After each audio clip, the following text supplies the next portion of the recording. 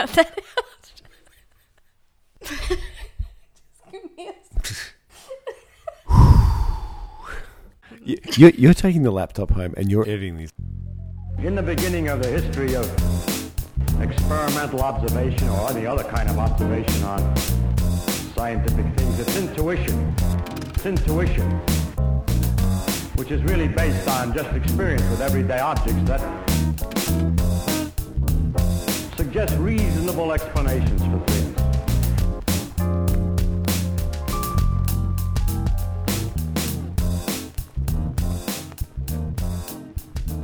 Pod 25. Wow. We are a quarter of a century old. That's it, quarter of a century. Well, the pod is. I feel like 25 years older since starting this pod. What are you saying about me? Anyway, so tonight is continuing on Cluster B personalities. As we said in the last episode, we actually recorded histrionic and borderline personality episodes together, and we just got to chatting, and we found out that we had quite a lot to say. So tonight's episode, you're going to hear mainly from Amy talking about borderline personality and sort of some of the ins and outs of it. It's an incredibly fascinating personality disorder. Absolutely. We could probably do like a full 12-part series on borderline personality and its treatment. And if you know anyone who's got it or experienced it or who has worked with it, you'll know the level of difficulties that this population can have. So it should be very, very interesting. And we're going to follow up this episode with a episode on treatment of borderline personality, which will be really interesting. I'm actually really looking forward to doing the reading for that. It'll be fascinating. Yeah, that kind of thing. Yeah. So before we get started, the usual thing, if you can, if you like the show, please rate and review the show on Apple Podcasts or iTunes, because that really helps people find the show. If you want to follow us on Twitter, we have a website, twoshtringspod.com. Twitter handle is just TwoShrinksPod. Google anything Two Shrinks Pod and see what comes up. That's it. And all the good stuff is us. We've got an eBay account, everything. I'm selling Amy's shoes. Yeah, that's it. You can sell my boot. I wonder how much people would pay for that. Yeah, that's it. Amy's currently in a cam boot. No, it's not a cam boot anymore. It's a cam walker. Cam walker. Or a moon boot. Or a moon boot. Either or. Didn't my daughter tonight call it like a duck bill or something? A duck foot. Duck foot. Which is perfect because it does have a square end, and I am treading on everything in a sort of uncoordinated fashion. So it's great. That's it. You're making it work for yourself. Yeah. I might keep it. Does it help you like avoid any shopping queues, anything like that? The main thing that's helped is that everyone gives me the disability seat on the train. Nice. But that's pretty much it. Yeah. Oh, and strangers talk to me more. Yep. They'll stop me in the street to ask what I did. Yep. Yeah, right. Yep. I once broke my hand. Actually, I had a couple of series of like injuring my hand. Yeah. With a bony type incident. And and like it was surprising the amount of assistance people would give me because it was like my left hand, which is my dominant hand. Yeah. And I was just atrocious with it. So there's got to be some perks. Well, so we digress, but we'll get on. We're going to just hand over to Amy now, and we're going to have a good long chat about borderline personality. So what people may or may not be aware of is that it's pretty much, I'd say, the most researched personality disorder out there. There were dozens, hundreds of books and research articles and information about it, and I feel like it's becoming more and more well known publicly. Yeah. Like it didn't used to be talked about in media or in movies or things like that, but there's been a few mentions lately where I've kind of picked up on it. I don't know if you've had noticed the same thing. Yeah, I think so. I certainly I was thinking about my clinical training and thinking I didn't get a good education on borderline personality. Yeah. Yeah. And then whereas like now it's much more talked about. Yeah. So I thought, like we did last week, I'd start with talking through the criteria and then have a bit of a chat about what it's like in the room, how prevalent it is, that sort of thing, and then some of the controversies, because there's a fair amount of that in relation to BPD. Yeah. So it's this condition that strikes it has a lot of stigma, yeah, particularly from healthcare workers Absolutely. and mental health care workers, and we'll get into the reasons for that. But so yeah, we're just trying to provide like an overview of what it's about, because it can be quite complicated once you kind of peel it back. So yeah, and it's one of those disorders that you could spend weeks talking about. I find it quite interesting. So essentially the feel of it is that there's a lot of instability. So it's a pattern of instability across multiple different areas: relationships, sense of self, emotions, plus then impulsivity. So as with all the other personality disorders that we've talked about, it starts by early adulthood and is present across the board in any environment. It's also, like what we talked about last week, you have to have 5 of the following 9 symptoms. So you can get quite mixed presentations in practice.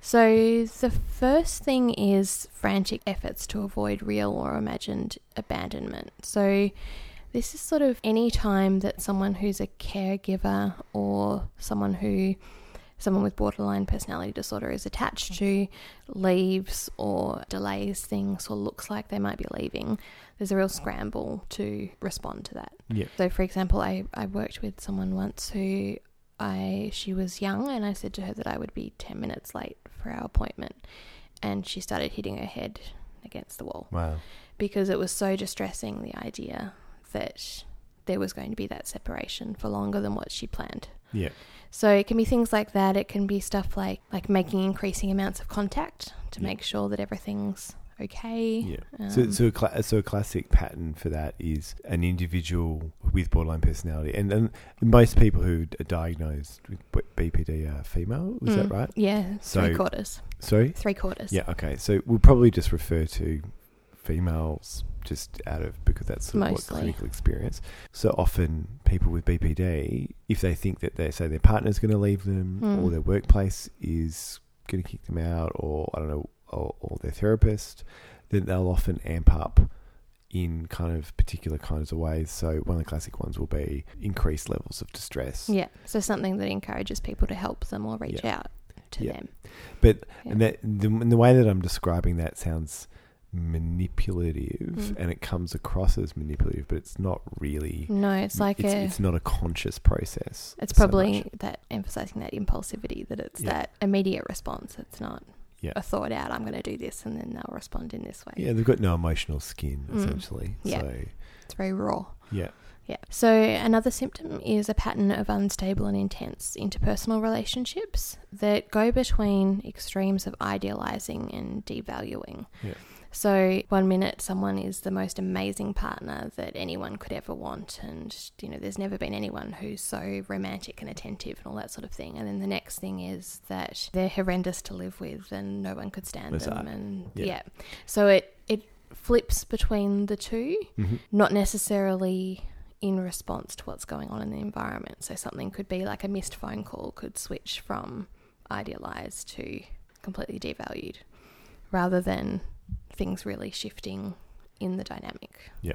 Yeah. And there's a book that's for patients and family members. It's called "I Hate You, Don't Leave Me," and I think that kind of encapsulates that. Yeah, it's that sort of push-pull dynamic. Yeah. A warning sign as a therapist that someone may have this set of symptoms is when they say, "Oh, you," like after like the first, second session, they're like, "You're the most amazing therapist ever." Yeah. You're like, "Yeah, Yeah. I'm good, but I'm not that good." Not that darling." good, yeah. Like, Yeah. Yeah. What makes you think that now? yes. Yeah. Yeah. Yeah. Another cluster of issues is around identity. So having a really unstable sense of self.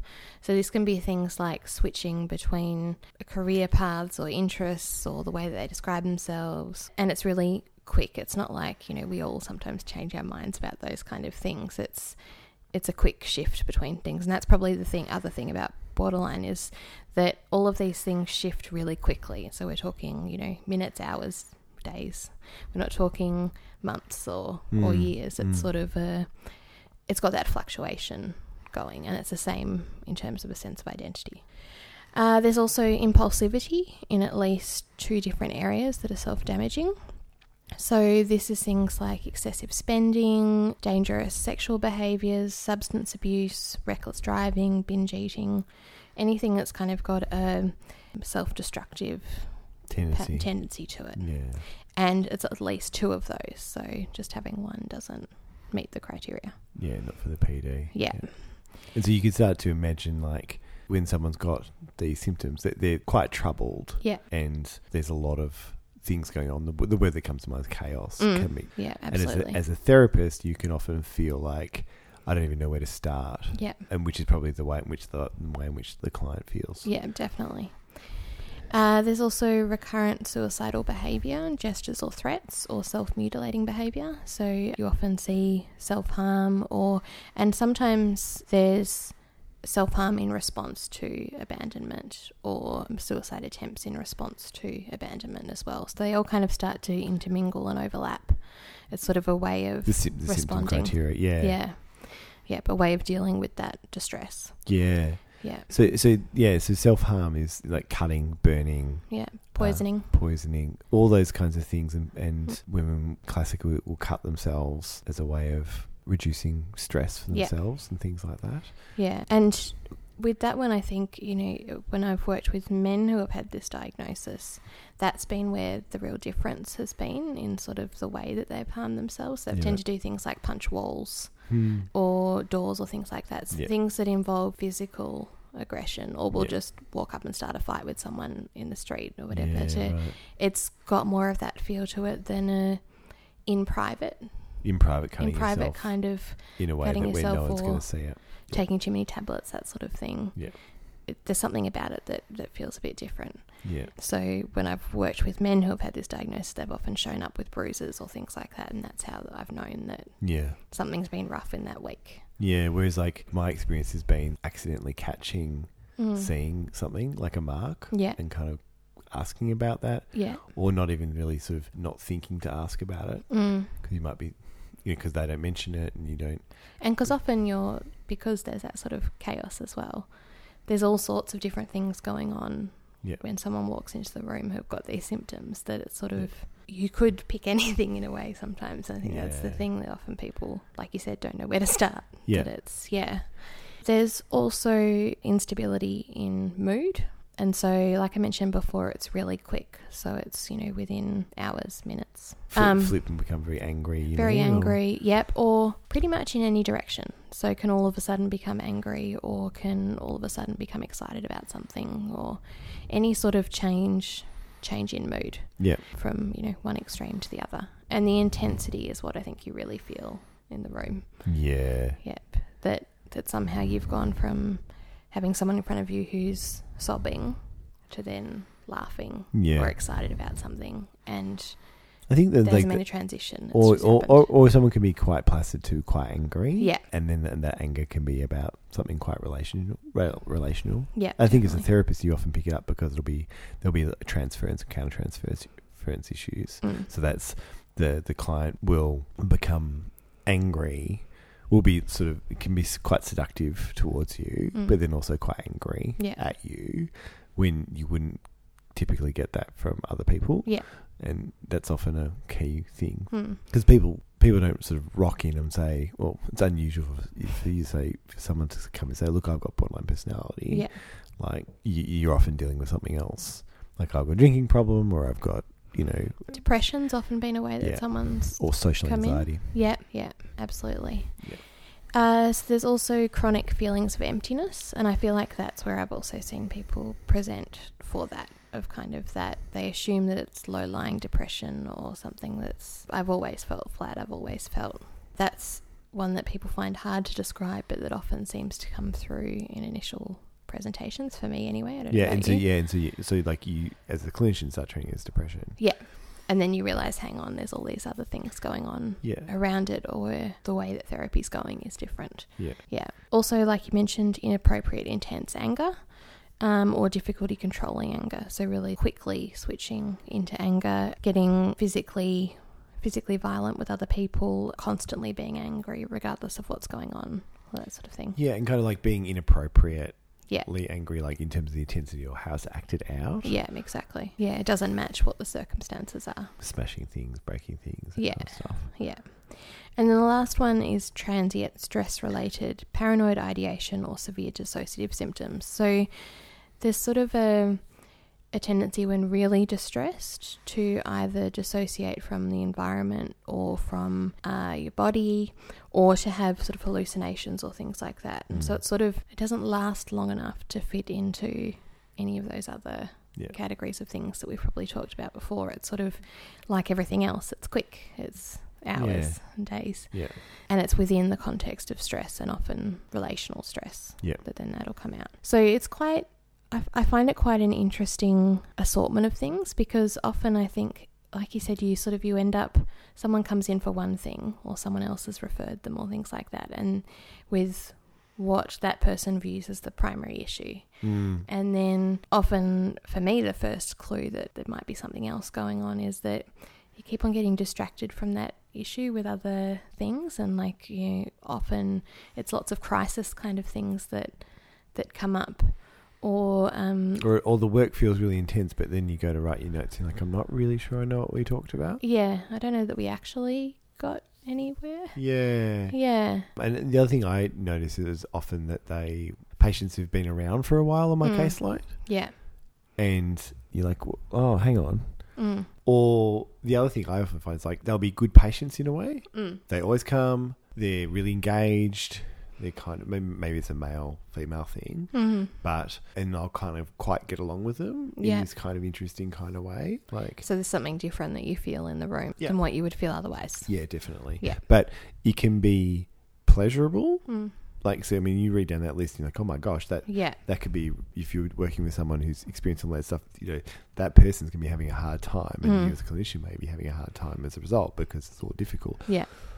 But it actually, the way this presents is because they're worried about abandonment, and there can be a lot of sort of charm and presenting sort of best self. Yeah. And sort of in that idealizing kind of. Yeah, the idealizing kind of way. Yeah. And then that kind of keeps you and other people in their life drawn into them. Yeah. That kind of stuff. Yeah. Yeah. Yeah, it's interesting. And I think the other ways that I've had people refer someone as well is that when you mentioned stigma before, that people have called and said, I have someone who I'd like you to see. They have this diagnosis. Are you willing to see them?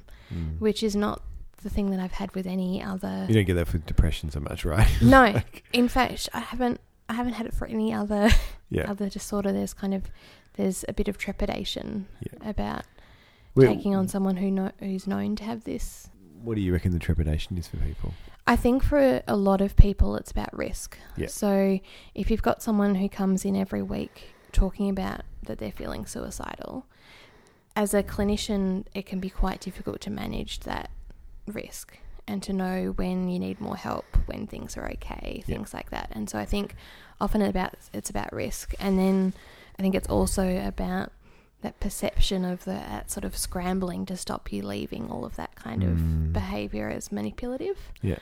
And so the combination of the two, it feels like you're in like a high stakes situation and you might not have control over what's going on, and it's a bit chaotic. And particularly if you're working in an isolated fashion. Yeah, definitely. So like a single practitioner, a single clinic or something. Yeah. And, you do have to have good boundaries as a clinician. Yeah. Like know how to not divulge much information about yourself, and know how to make sure that sessions run to time, and, having good rules around things so that your presence, so that sort of sounds like you being a bit mean as a clinician, but really it's about sort of setting boundaries and sort of helping someone contain and role modelling to contain distress, because they have a lot of distress, and that's why they're there, is to get help for that. Yeah, absolutely. And it can be challenging. One interesting way I was going to say about coming across it in the hospital is, one thing I think is diagnostic is that I'll get a staff member on the phone to me, and I'll have a long conversation with that staff member about what they're worried about with this patient. Yeah. And as soon as I have that, and I'm not talking like a 5 minute, I'm talking maybe like a 25 minute, half an hour phone conversation about all these kind of things that they've been trying to do with this person that's unusual and blah, blah, blah. And then I'll be like, okay, I reckon they've got a cluster B personality, index of suspicion high for borderline. Yeah.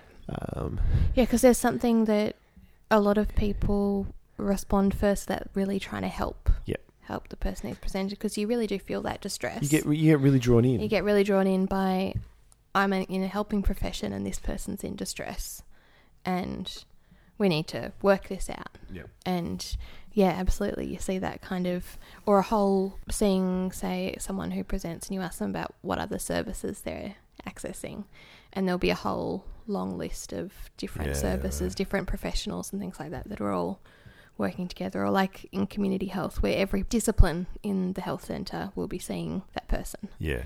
And you kind of go, that never happens. Well, very rarely happens that you end up with someone who's got issues that span everything.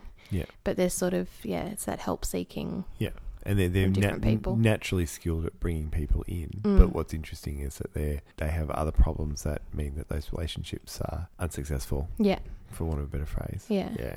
And part of the characteristic of this is that often there's sort of a pattern of undermining themselves when they're close to reaching a goal, or things are going well, or things like that. So a relationship might be going really well, and that's frightening. And so there's sort of an undermining that happens, or therapy's going well. Yeah. And then you're nearing the end, and often then the distress starts to amp up again. Or there's this belief that because I'm doing well, then this anxiety appears because I've got these fears of abandonment and stuff like that. Yeah, exactly. And then one thing that I guess I haven't really thought about much, but as I was reading through the criteria and stuff like that, was about transitional objects being really common for this group of people. Yeah. And when I read that, it reminded me of all of the different people I've seen who have had this presentation and have each had something that provides them with more safety than a relationship. So things like a stuffed toy or a particular item of clothing or something like that's actually more secure than the other stuff around them.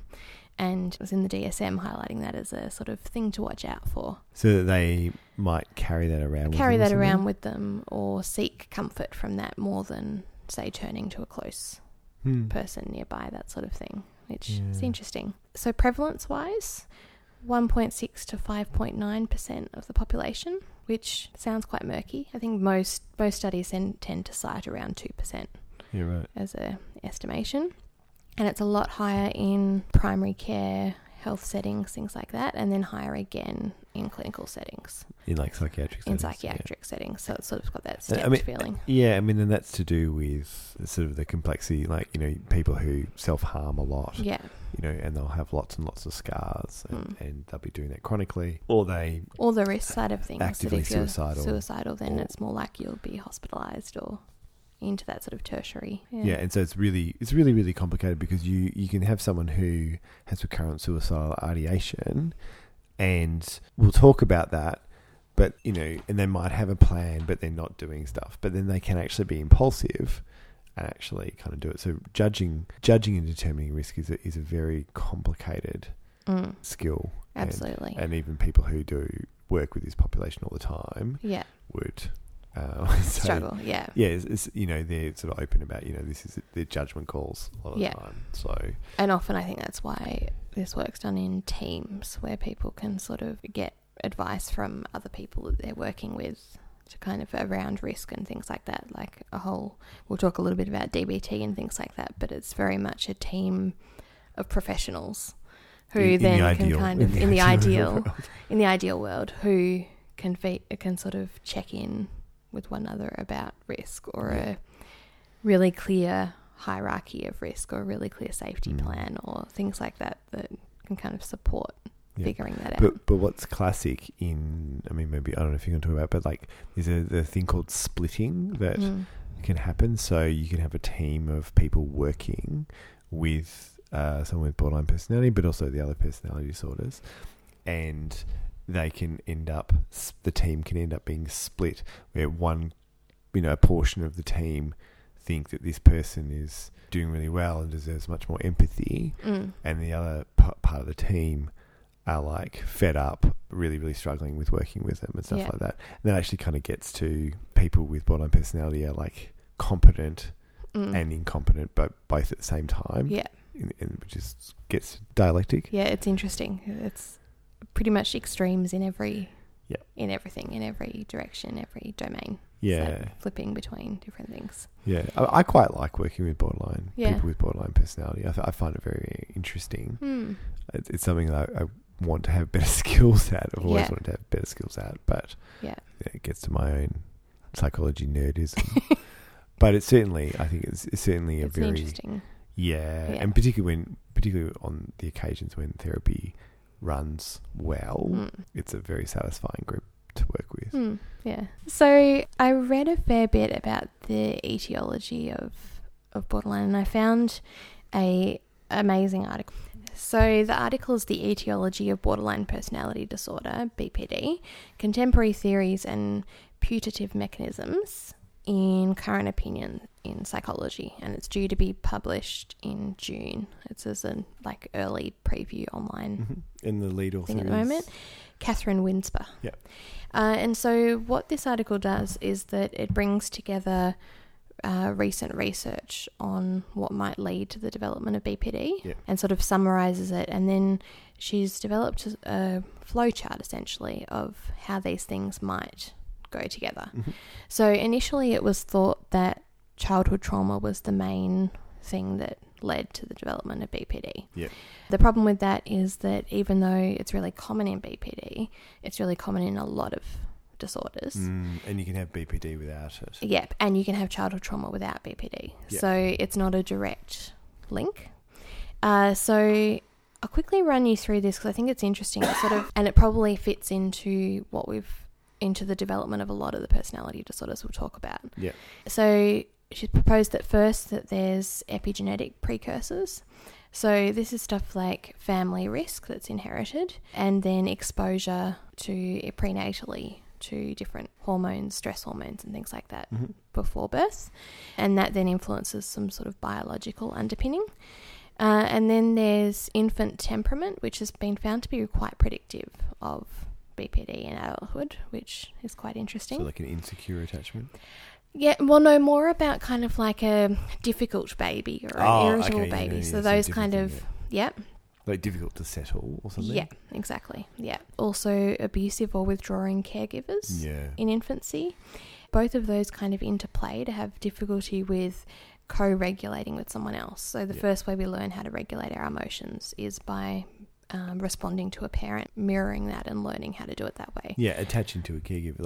Like if your child is crying, you hold them, and then because you're calm, the baby becomes calm. Exactly. Essentially. But if that process is disrupted. Yeah. So if, say, a parent responds with anger every time their child gets upset, then the child learns that that's the response that comes from that emotion. Or I shouldn't get upset. I shouldn't get upset, or I can't ask for help, or whatever that might be. Yeah.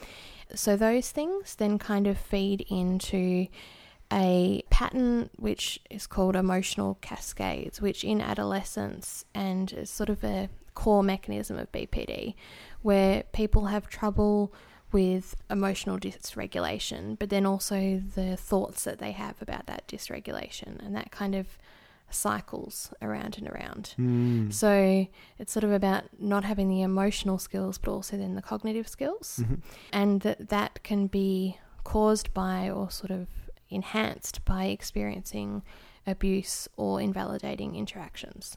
So there's nothing that kind of reinforces a positive way of responding to emotions. It sort of just keeps on cycling. Yeah, and what I've sort of learnt was that when someone with BPD is upset, like the intensity of that internally is that's the way they've always felt. Yeah. And they can't remember at that moment, they can't remember other times. Like they don't have access to... It's just sort of a flooding. It's like they're completely flooded with it. Yeah. And so sort of the normal, like for the average person of being able to, like, I'm angry, but okay, maybe I can be talked to a little bit to calm it. Yeah. It is not going to work. You sort of can't see any way out of that feeling. Yeah. That kind of thing. Yeah. So then those kind of patterns then underlie a bunch of adolescent traits that develop. Yeah. So there's interpersonal issues, like problems with peers, things like that, early relationships. There's cognitive patterns, so feeling helpless, dissociation, things like that. Emotional tendencies, so feeling shame, anger, those kind of things. Behavioural, so might start using self-harm or substances but also to regulate. like, be sexualized in their relationships, get themselves into unhealthy relationships, which then sort of perpetuate feeling bad about oneself, and then say, because they're impulsive and things like that, like get in trouble at school. Absolutely. Because they can't sit still in class or something like that. Yeah. Or they're too busy focusing on their relationship that they're worried about ending. Yeah. So they can't manage the multiple kind of demands. Yeah. So all those things kind of combine and merge together, and they kind of highlight that doesn't necessarily mean if you tick all of those boxes, it doesn't mean that you automatically develop borderline. But it's likely that if you've had all of those things, that you will probably experience some kind of psychological distress in sort of late adolescence, early adulthood, that there's enough basis there to have difficulty with your emotions or have difficulty in relationships, that sort of thing. But that all of those things together have been found in research.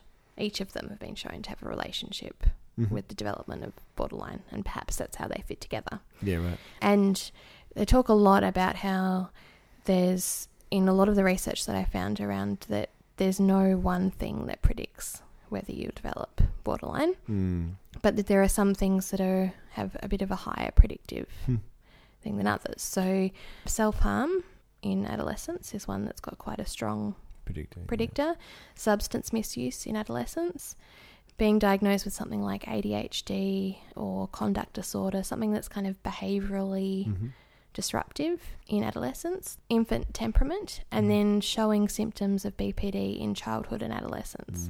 So you can't be diagnosed with it until you hit 18, but already having those kind of patterns.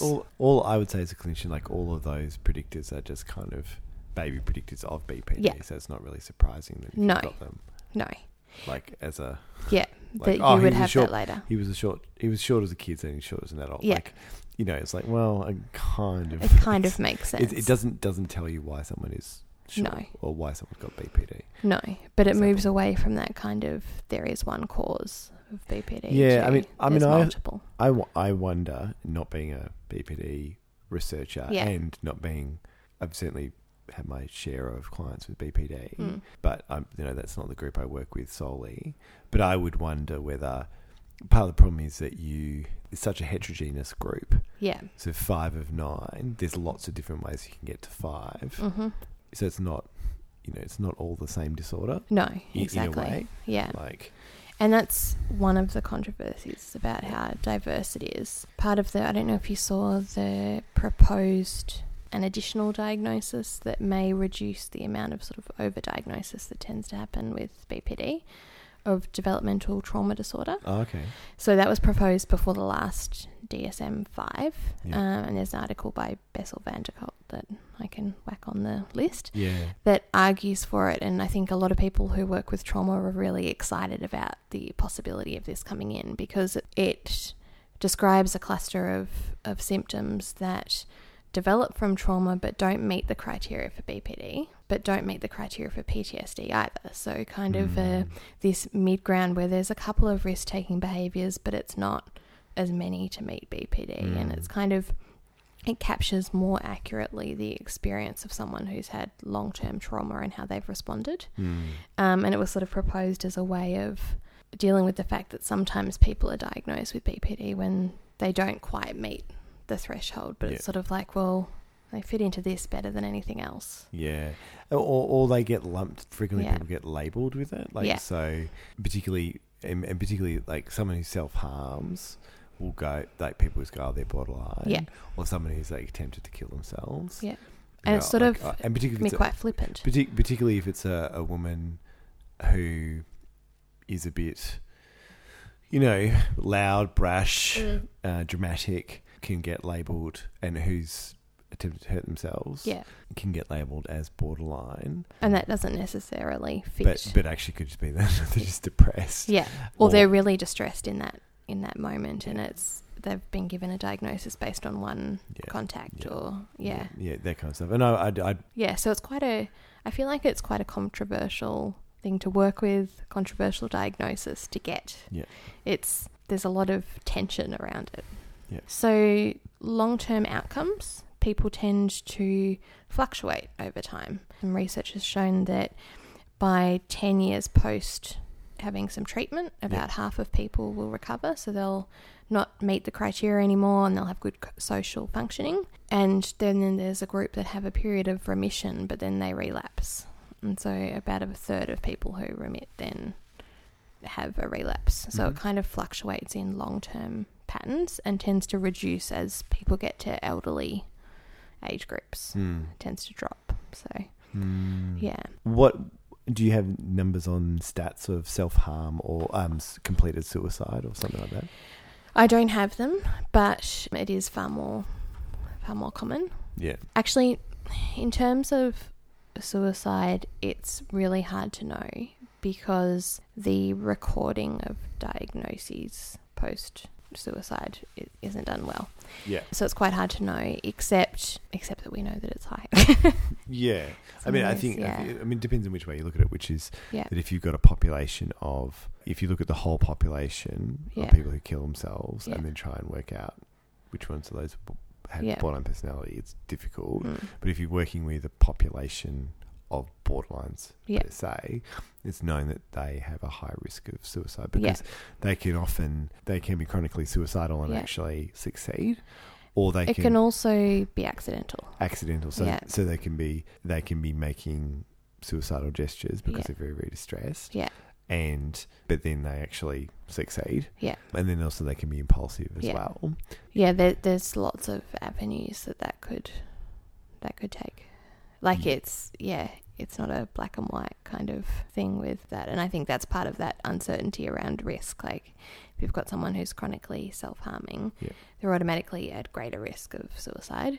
And then you add in the suicidality and that ups it again. And you add in attempts and Yeah, I mean, it's very, very difficult. And if you know someone that's got borderline personality or borderline personality traits, like can be very emotionally draining and very, very difficult. You need your own support. And clinicians who work with BPD really need support. You need support. And team approach is really, really good. I don't know much about medication for BPD. There's really not. They're doing a couple of trials at the moment, but their medications tend not to work, from my understanding. They're not the be all and end all. No, because what tends to happen is that often things like antidepressants are prescribed, but their mood isn't low all the time. Yeah. So they might be suicidal all the time, but the mood doesn't match, and so that sort of doesn't work and ends up with people a bit flattened or things like that, or the other way. And so a lot of the times it's just prescribing things like temazepam to help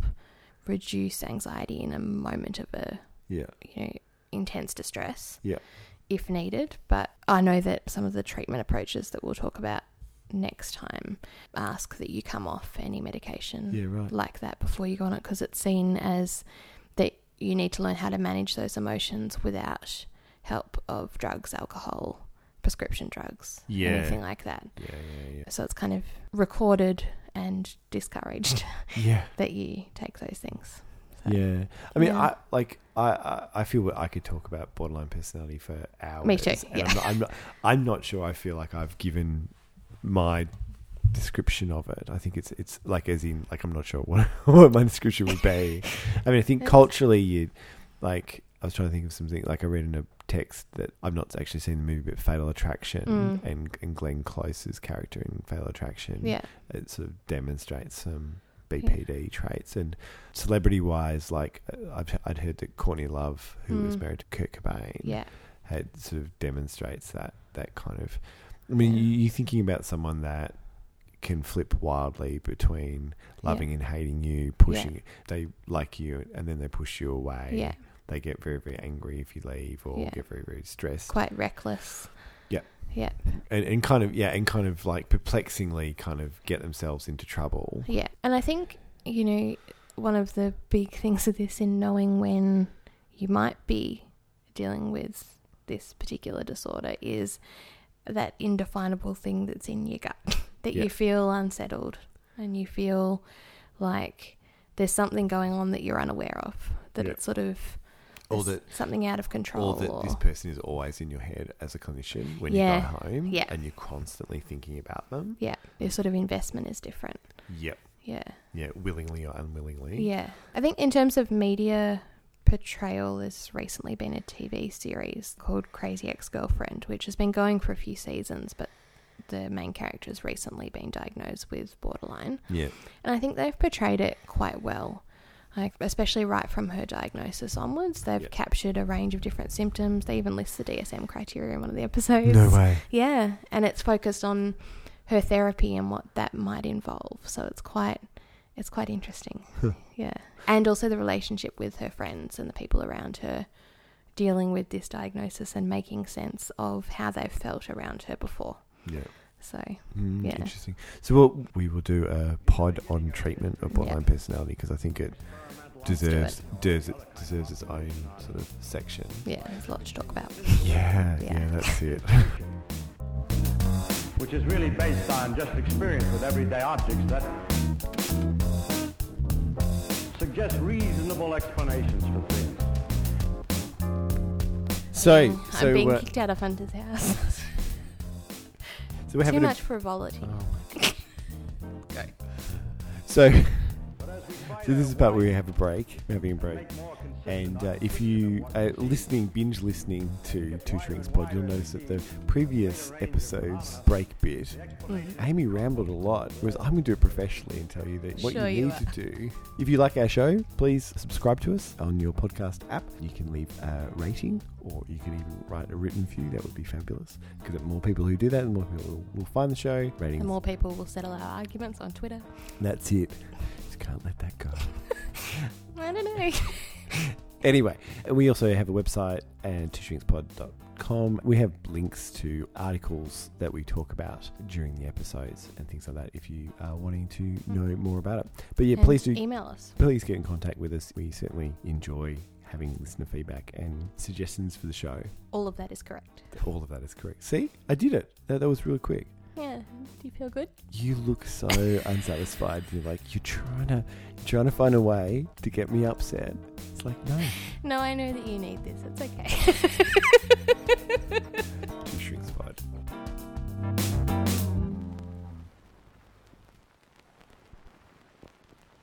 Okay, we are back from our break.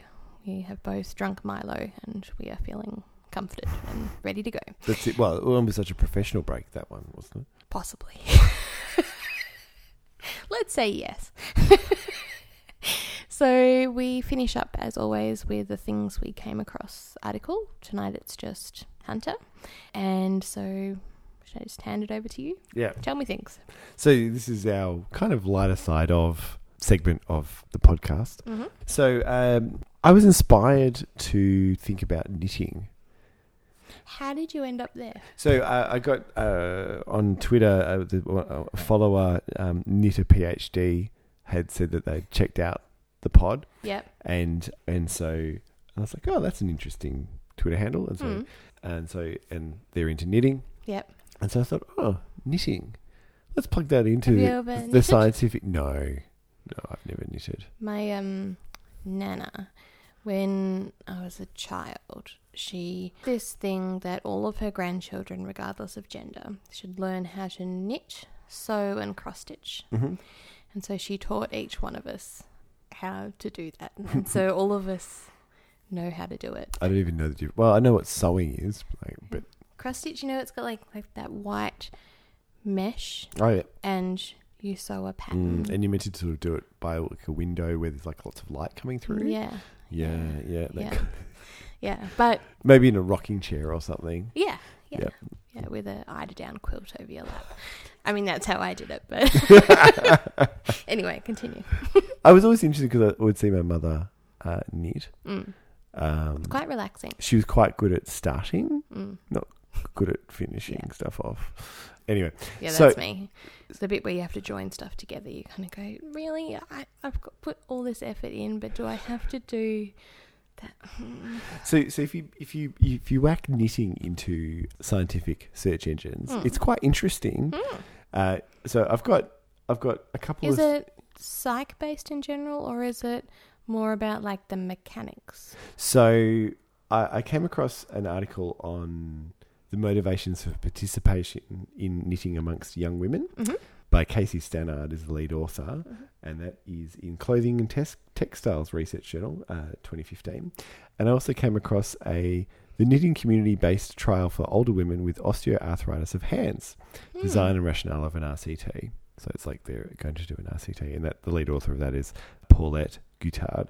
And it's in BMC musculoskeletal disorders 2018. So I'll talk a little bit about those, but the other thing that kind of comes up when you're looking at in PubMed and you type in knitting is you just go on down, it's like, there's things about knitting communities and, blah, blah, blah, knitting, a craft connection. And then there's a series of medical journals articles, which is penetrating trauma of the thoracic or aorta caused by a knitting needle. Oh, okay. Yeah. And there's lots of those. There's lots. And there's lots of surgery related knitting things together. Yeah, that's what I thought you were going to go, like knitting tissue together. Yeah, and also like kind of stuff about knitting super molecules together and all Was like the thoracic injury, was it deliberate? I didn't think I needed to go there. Like, was it an enraged knitter? Look, I can click on the abstract while we're talking and have a look. Shall we? Loading. Abstract not available. The mystery remains unsolved. The Annals of Thoracic Surgery 2017. So I'll start off with the motivations of participation for knitting amongst young women. So do you knit? That was going to be my leading question. Well, I go through phases. Yes. So every now and then I'm always doing something creative and something with my hands while I do other things at home, always. Yeah. And it just then depends on what it is at a particular time. So you do knit? I go through periods where the last thing I knitted was a blanket that has not been sewn together. But the blanket is finished in pieces. I had a housemate who he had been travelling overseas, returned home, had no money. Yeah. Christmas was coming. He had a lot of time on his hands. Yeah. And he crocheted a quilt. Yeah.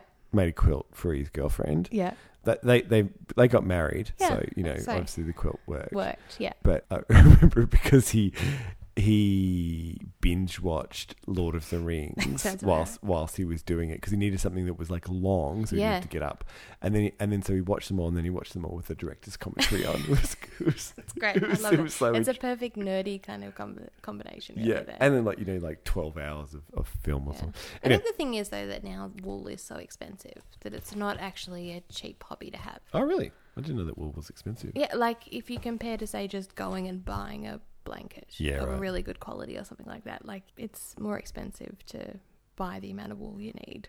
There are a few places less manly and more feminine than a sewing store. I feel a field trip coming on. We can monitor your responses. Only if we can go to a Star Wars figurine shop afterwards. Oh, God. They don't have Harry Potter figures. I had a look. Or their selection of them are very poor. Anyway, knitting. Let's talk knitting. So, in the Motivations for Participation article, knitting has undergone significant and somewhat surprising revival in the new millennium. Once viewed as grannies participating in a domestic chore, knitters are shedding this stereotype and are knitting on New York City subways, in crowded pubs and other trendy places. Yep. So in a recent survey by the Craft Yarn Council of 5,000 knitters and crocheters, they had 18% of all respondents were aged 18 to 34. So I won't go through in detail this very, very well referenced and thorough qualitative research study. But they talked about, clearly there's a growth in knitters, in this little scholarly attention to understanding the motivations of knitters and the artifacts they create. Yeah. So, historically speaking, they sort of talk about many spikes in popularity and participation in knitting. What do you reckon in the last 2 decades might have been an event that might have been ascribed to triggering a resurgence in knitting in the United States? An event. A big event? I'm wondering about some kind of election. So in this they say September 11th, 2001. As saying, knitting was used as part of the home front war effort in every major war. Women and men use their needles working and creating garments for the troops. Crafting has a tendency to become popular in times of national stress, national stress. And scholars have pinpointed the terrorist attacks on the World Trade Center as one of the causes for the re-emergence of knitting as a trendy occupation in the United States. Because the event created social backlash, which left Americans feeling vulnerable, wanting new methods to get away from it. Yeah. And so... It's sort of a soothing... Yeah, that's it. So that people might have engaged in behaviours such as turning to religion, volunteering, seeking meditative opportunities, adopting new leisure pursuits, spending more time at home. Yeah. And so this is kind of where it kind of comes in. This article talks about personal benefits of knitting, so it's like a meditative thing. They talk about some people, so it's like it's almost Zen-like quality. I don't know this. I'm total knit-splaining here. Like I don't. Yeah. Like I've never done it. I like the new term, but definitely because you're doing the same action over and over again, it is quite relaxing. Yeah. And soothing, and even the sound of the needles is quite relaxing. That's what they sort of say. Like and there's a decrease in heart rate, slower breathing, increased manual dexterity. Yeah. Apparently explored as a therapy medium for individuals suffering from many conditions, ranging from depression to chronic illness. There's like a sense of identity for the crafter. It can be good for anxiety too, in a way, because you have to relax your hands enough to be able to do it, and if you're too tense, it doesn't work. Yeah, and you can work on it by listening to music or a podcast, for example. So, Dictionary Spot on Apple Pod. Anyway, so, and they talk about, so there's like the value of knitted objects, there's the social benefits of knitting circles. Knitting allows creative opportunity that you might not get otherwise. And you can kind of do that everywhere. You can make friends by kind of getting involved in knitting culture or stuff like that. And like when I was I would go and work in a research centre at a hospital nearby, and I remember it was like, because it was my day off every week or so, I'd go in and try and write up some articles, and then like these girls, like they were all just chatting. I'm like, what's going on? And they were like sitting around the table, like it was like their work knitting circle. It's like, what is going on? Yeah, and there's quite a lot in sort of pubs and bars these days. Yeah, right. Yeah. And in our area, we have like knit bombing. Yeah. Like, so there's like around the corner from my house, there's like a tree. Yeah, that's just like, covered in stuff. So, and they talked about in the interviews they did for this study that there was process knitters. They were chiefly interested in the physical act of creating versus product knitters, which were concerned with the final result and less enjoyment from the actual knitting process, which I thought was interesting. Yeah. They talk about the expenses, what you were talking about before. Yeah. And then one of the interesting things was like negative reactions. So like a large proportion of knitters have been openly teased by others. Yeah. And that, a knitter could give something to someone and then like, it would be unappreciated, and that would be gut-wrenching. And then the thing that I thought was a great term, which was like there was a specific thing called knittivism, which is this type of activism that utilises knitting to convey political messages. Oh, that's brilliant. Isn't that awesome? So I mean, that was about all I had on that thing. And then the other article, I won't really go into it, but there's also some really graphic knitting. I mean, that's just come to mind, but like people who have knitted body parts, and sell them. Yeah, right. And then just really, really quickly, like I came across a proposed RCT, so randomized control trial, to look at knitting in older women with osteoarthritis of their hands. And so there was a feasibility study that had been run with 5 elderly women aged 80 to 87. Mm-hmm. That 100% adherence rate during a 6-week knitting intervention. And the intervention was easy to follow, blah, blah, blah. And the 5 participants had a relief of 45 to 77% for pain and morning stiffness. Basically, their hands are being active. Yeah. And then that helps with osteoarthritis. Interesting. My favourite bit of it was like, 4 of the 5 participants loved to knit and had knitted in the past. The 5th participant had never knitted in her life. She did not enjoy it, but nevertheless adhered to the program until the completion of the study. Well done, Mildred. That's it, Mildred. Yes, thank you, Nita PhD on Twitter. And will you take it up now that you know all these amazing benefits? I don't think so. I'm also left-handed, so I imagine that would like screw it up somehow. I'd do it backwards. Always seem to do things backwards. No, because you're moving from left, right. Yeah. But surely there's like a dominant side and a non-dominant side. Yeah, we'll figure it out. No. Yeah, no, we'll we put won't. Hunter's first scarf on Twitter. Well, thanks for listening, and tune in next week. We're going to talk about treatment of borderline personality. We'll see you next time. See you, bye. Bye.